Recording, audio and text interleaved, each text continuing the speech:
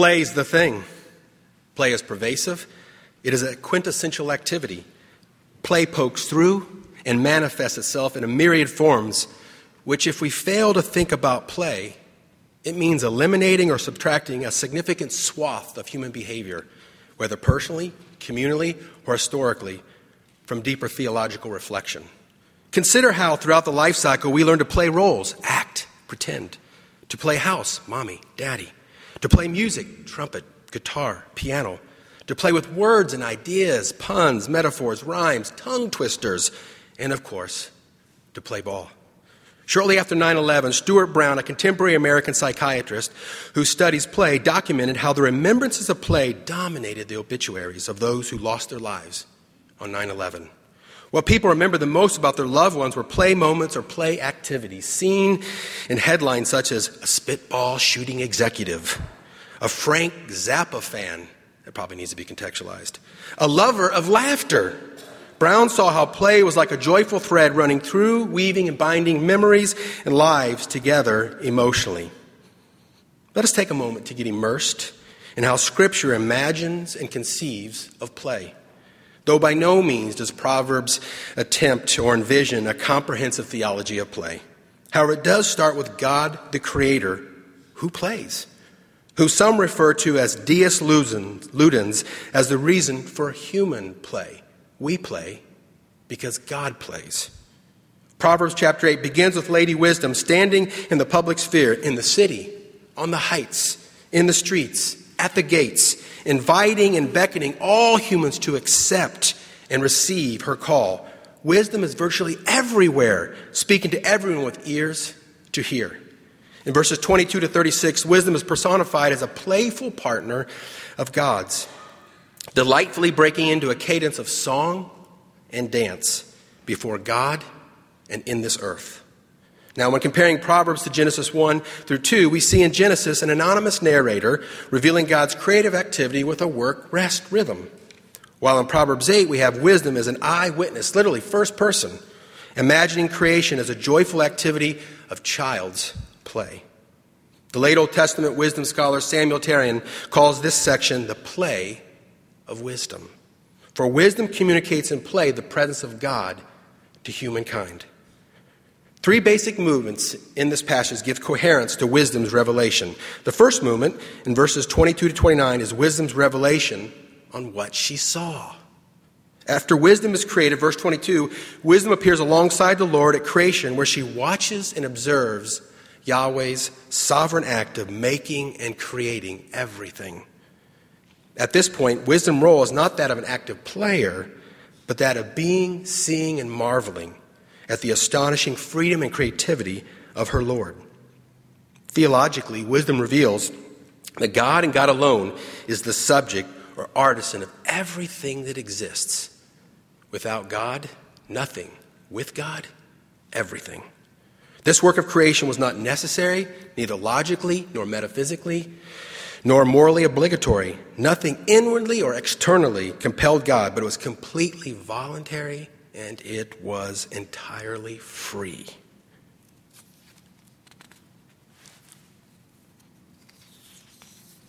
Creativity and freedom are the conditions for play. Jürgen Moltmann, in his theology of play, argues that the activity of play symbolically expresses the creation of God, who freely and meaningfully made this world according to his good pleasure, according to his good will, according to his glory. G.K. Chesterton, similarly in Orthodoxy, compared the act of creation to God at play. As only Chesterton can, he ponders the intricacies of creation like the rising of the sun. Chesterton imagined that God says to himself, do it again to the sun and do it again to the moon, because he has the eternal appetite of a child to delight in playing. He remarks that because children have abounding vitality, because they are in spirit fierce and free, therefore they want things repeated and unchanged. They always say, do it again. And the grown-up person does it again until nearly dead. Chesterton underscores that God is not playless, for he is infinitely playful and full of happy glory. The theological significance of freedom and creativity are essential to our notion of human play. Inherent in the idea of play is that, unlike work, we don't have to do it. We freely choose to play. Play, like creation, cannot be forced. If we are commanded to play, then in essence, we are no longer playing. When parents chide their children to go outside and play, this command ironically vitiates the meaning of play. Unfortunately, many children today are under the duress of mom and dad's wishes when it comes to why they even play sports. Play is often perverted and instrumentalized by adults whose performance-based world of work encroaches on their children's unbridled joy of creative, spontaneous, free play. Today in youth sports, there's a 70% burnout rate because youth feel it is their duty to play for their parents. They straddle their children's play with their own workaday burdens and end up replacing their frustrations. On my more wistful days, this problem has me wonder. Whatever happened to backyard games, unsupervised by parents, unorganized by AAU, Pop Warner, Boys and Girls Clubs, the YMCA, and UIL, in which youth freely consented to play? The beauty of play, however, is not that it's merely free, but is also freeing. When we step into the magical boundary or circle of play, we turn aside from the restraints and tensions of the workaday world and enter this liminal space, this interlude. Some people refer to it as a parenthesis, where we are free to imagine multiple as-if scenarios. That is, limitless possibilities are created in this make-believe world with a plethora of results and surprise responses awaiting its players. Serendipity. You can play peekaboo multiple ways. Peekaboo. Peekaboo. Peekaboo, peekaboo, peekaboo, peekaboo, peekaboo, peekaboo, peekaboo. You can dribble a basketball backwards and forwards, side to side, under your legs, around your back. You can swim on your belly, underwater, holding your breath, opening and closing your eyes. What is the theological import? Because play opens up nearly unlimited possibilities, play's alternative world, the parenthesis, can foster in us the sensibilities to imagine a kingdom worldview in which Paul says God can do infinitely more than we can ask or imagine. We experience a foretaste of that reality in the imaginative free dimensions of play. Jesus did say, unless you return to square one and start over like children, you're not even going to get to look at the kingdom, let alone get in. In the first movement, wisdom observes the necessary conditions for play. In verses 30 to 31, the second movement is wisdom's playful partnership. She identifies her role as a player, if not a co-player, verses 29 to 31, beside God through the acts of creation.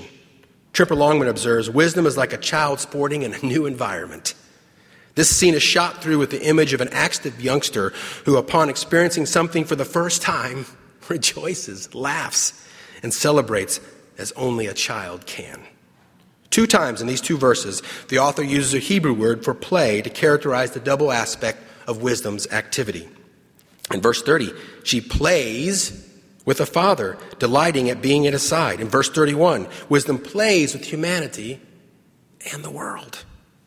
Wisdom reveals the secrets of play. First, fundamental to the structure of play is the delight and sheer fun of playing. Delight comes not from what play does or produces, but because of what play is. Wisdom's play in this passage puts us in touch with the joys and pleasures that are intrinsic to God's good creation. In playing, wisdom wholeheartedly agrees with God's pronouncement that creation is good, very good. In fact, could be said that wisdom relishes what the Lord says about creation in the first part of Genesis 2:9, where we read that what God made was pleasing to the eye. But strangely, wisdom is silent about whether it was good for something. Wisdom, instead, in its play, has a good time, period. She puts the value on beauty and delight, not on what something is good for. Play theorists refer to this as the autotelic nature of play, the self-purpose, right? This simply means that the point of play is internal and the reward is itself. Play's reward comes from the deep satisfaction of losing ourselves in our play world. Self-abandonment, March Madness, for all its flaws, still has the power to eerily dramatize this transcendent aspect of play, which momentarily can overtake us, and for the athletes themselves, they occasionally experience what's referred to as the flow and in the zone. That is not to say that play does not have benefits, but that is not its primary focus. Play resists pragmatism. Play is not good and true simply because it works. From early on, the school of life instructs and trains us that such a non-utilitarian attitude or stance toward life is impracticable at best and a waste of time at worst. We go to school to earn good grades, to score well in the ACT, to enroll in a quality college, to acquire how-to knowledge and skills so that we're competent, prepared for our career in college, to make money. We eat for health reasons. We exercise to work out, to look good, to discipline ourselves. It makes me tired just to read that. This functional mentality can easily overwrite the extravagant and gratuitous nature of play that wisdom herself discovered alongside God in creation. However, if we accept and receive genuine play as a gift, it can re-enchant our world with satisfying beauty and delight. We can pick up a Fuji apple and note its sensory attractiveness. We can be mesmerized by LeBron's basketball prowess and resolve. We can delight in the hints of grapefruit in a local IPA. We can actually study and read not for homework, God forbid, but because of the inherent joy of discovering the architecture of St. Augustine's argument and thought world. At least that's what Dr. Wilhite would want you to believe. Growing up, my father made Sunday meals a culinary art. He would spend hours studying cookbooks in order to know which dishes would aesthetically enhance the colors and flavor the taste and aromas of others. When we finally sat down to partake of these feasts, they were festive celebrations with plenty of explanations filled with oohs and ahs. My brother Steve and I would often do our Andy Griffith impersonations, which around the dinner table went something like this. That is good food. Not Aunt B, but Dad. In looking back, I see this weekly ritual as formative for my own outlook on play, for I learned how to appreciate such sensual pleasures which abound when sharing a lavish meal together. If play is not justified by what it accomplishes, the trajectory of this outlook has significance theologically. For example, this means that discipleship is good simply because, well, the words are following Christ as Lord and Savior, and not for how it might make me a better leader in my community. Worship itself is arguably the oldest form of play known to humankind. The point of worship, like play, is its own reward. And when we worship, we forget about ourselves and surrender to and experience God. Practical theologian Kenda Creasy-Dean, in her book, Practicing Passion, singles out play as a transcendent practice which she holds is one of youth ministry's most important responsibilities. A playful spirit for her intersects worship. She says, quote, "The existential surrender and non-defensiveness of playful worship engenders the kind of authenticity that adolescents prize. For when we play, our defenses are down." A second secret of play is wisdom's playfulness, which illustrates the mutuality of play. One scholar comments that wisdom is the vivacious playmate of God and man, with heaven and earth as her playground. Practically, play involves players who play with something or someone. This makes sense why play for children often involves toys or the converting of an instrument like a spatula, a pot, dad's necktie, or a cardboard box into a toy. Deep play is interdependent and interactive, just as it is described here with wisdom, God, and the world. Play for humans creates strong social bonds. Its power creates community and enriches our sense of belonging, togetherness. In the coming kingdom, Zechariah 8:5 depicts the social dimension of play as an anticipated end in which, quote, "the streets of the city shall be full of boys and girls playing in the streets." The peaceable kingdom of heaven itself is pictured as a place of play, in which a similar kind of rejoicing before God will occur in the new creation, just as it did in Proverbs 8 when wisdom played before God at creation. In verses 32 to 36, the third and final movement consists of wisdom inviting or calling others to embrace her ways. Wisdom is back on the street, issuing in her final plea to bring the delights of play to bear on all that we do in life. Here she does extol the positive benefits of following her ways, which are life and favor from the Lord, while contrasting these to negative consequences for not following her ways.